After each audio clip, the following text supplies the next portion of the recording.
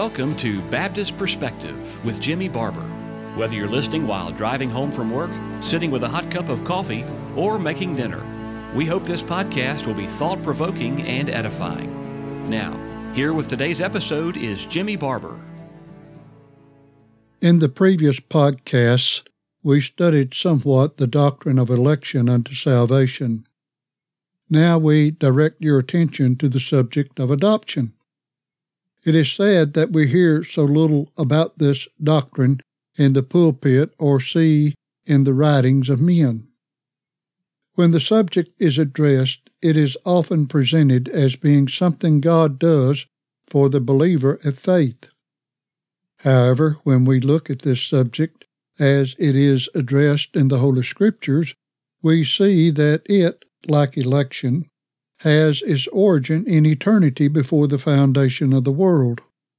The Greek word for adoption is huiothesia, and it is only found 5 times in the New Testament. The meaning is the placing of a son. It was often used when a person did not have an heir to carry on his estate, and the person would adopt a son to continue his family lineage. Of the 5 times this word is used, only 4 times does it refer to the salvation of God.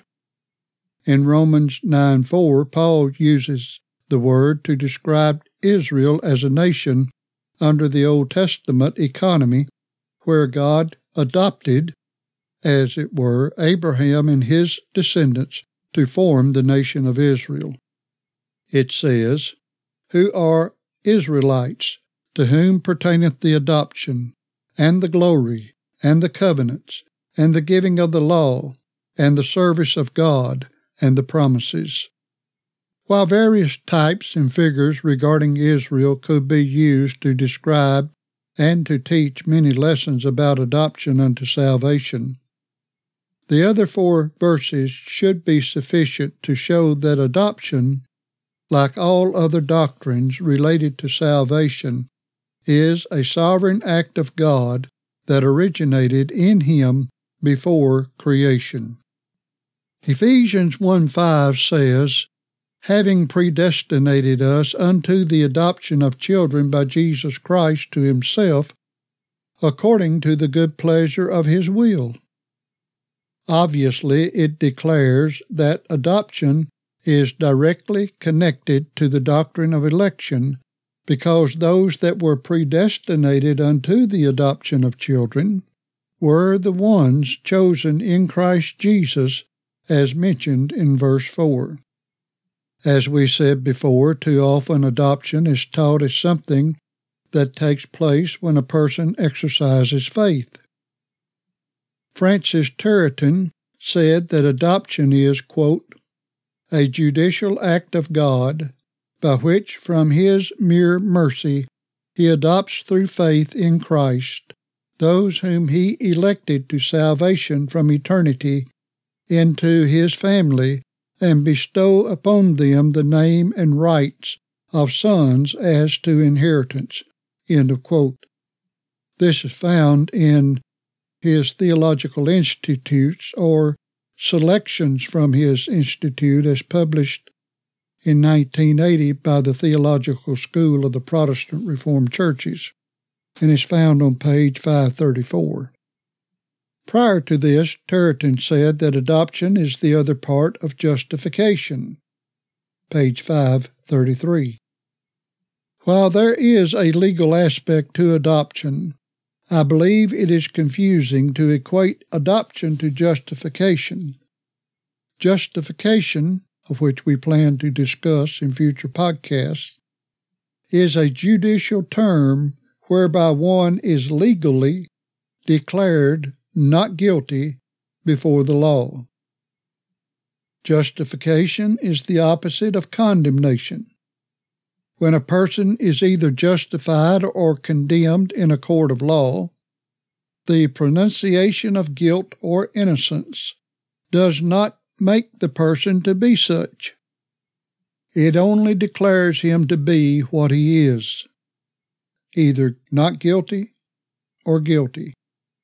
While Turretin's definition of adoption identifies those adopted as those elected to salvation, as clearly stated in Ephesians, I find it interesting that in the entire article on adoption, he referenced all other 4 verses containing the word, but never referenced Ephesians 1:5. Though it is true that those adopted into the family of God will come to faith and will receive the blessings of it at this time, this is not the origin or beginning of adoption. As when a couple or a person enters the orphanage and selects a child for adoption, often the recipient or child has no idea what is happening, nor does he consciously accept the adopting parent or parents. Once the legal process is completed, the child is a member of the family and takes on the family name. Likewise, when God elected a portion of the human race to be His family, they were then predestinated unto adoption. The process was started. Adoption was certain and as sure as all the purposes of God. It seems that many confuse the legal act of becoming a child into a family and that of engendering a child into the family.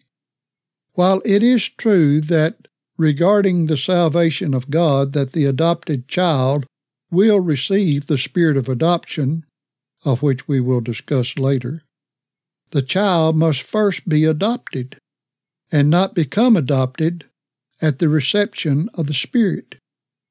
As the Scriptures declare in Galatians chapter 4, it is because one is already a son that he receives the Spirit of his Son, or the Spirit of adoption.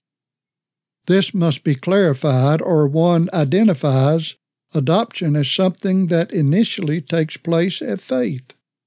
In fact, A. Hodge combines these two and their accomplishment at faith. Listen to the following. It appears, however, to us that the words adoption and sonship are used in Scripture express more than a change of relation, and that they are more adequately conceived of as expressing a complex view, including the change of nature together with the change of relation, and setting forth the new creature in his new relations. The instant a sinner is united to Christ in the exercise of faith, there is accomplished in him simultaneously and inseparably, first, a total change of relation to God and to the law as a covenant, and second, a change of inward condition or nature. End of quote. Found in Outlines of Theology, page 516. Though Hodge does later say that regeneration precedes faith, in the quote given he affirms that a change of inward condition or nature takes place at faith, and this is the origin of adoption. It cannot be both ways. Also in the quote given above, Hodge says that adoption expresses more than a change of relation, but that it includes a change of nature with the change of relation. Obviously, when a child is adopted in nature, there is not a change of nature of the child. There is only a change of relationship according to the law. Allow me to add at this point that the change in relationship is so strong legally that while a parent may disinherit a natural offspring, he cannot disinherit an adopted child. Adoption is more legally binding than a natural relationship. Many references can be supplied to show that many equate adoption to justification. However, I will quote from a couple of others to show this. R.L. Dabney said, quote, "Adoption cannot be said to be a different act or grace from justification. Turretin devotes only a brief separate discussion to it and introduces it in the thesis in which he proves that justification is both pardon and acceptance. Owen, that is John Owen, says that adoption is but a presentation of the blessings bestowed in justification in new phases and relations.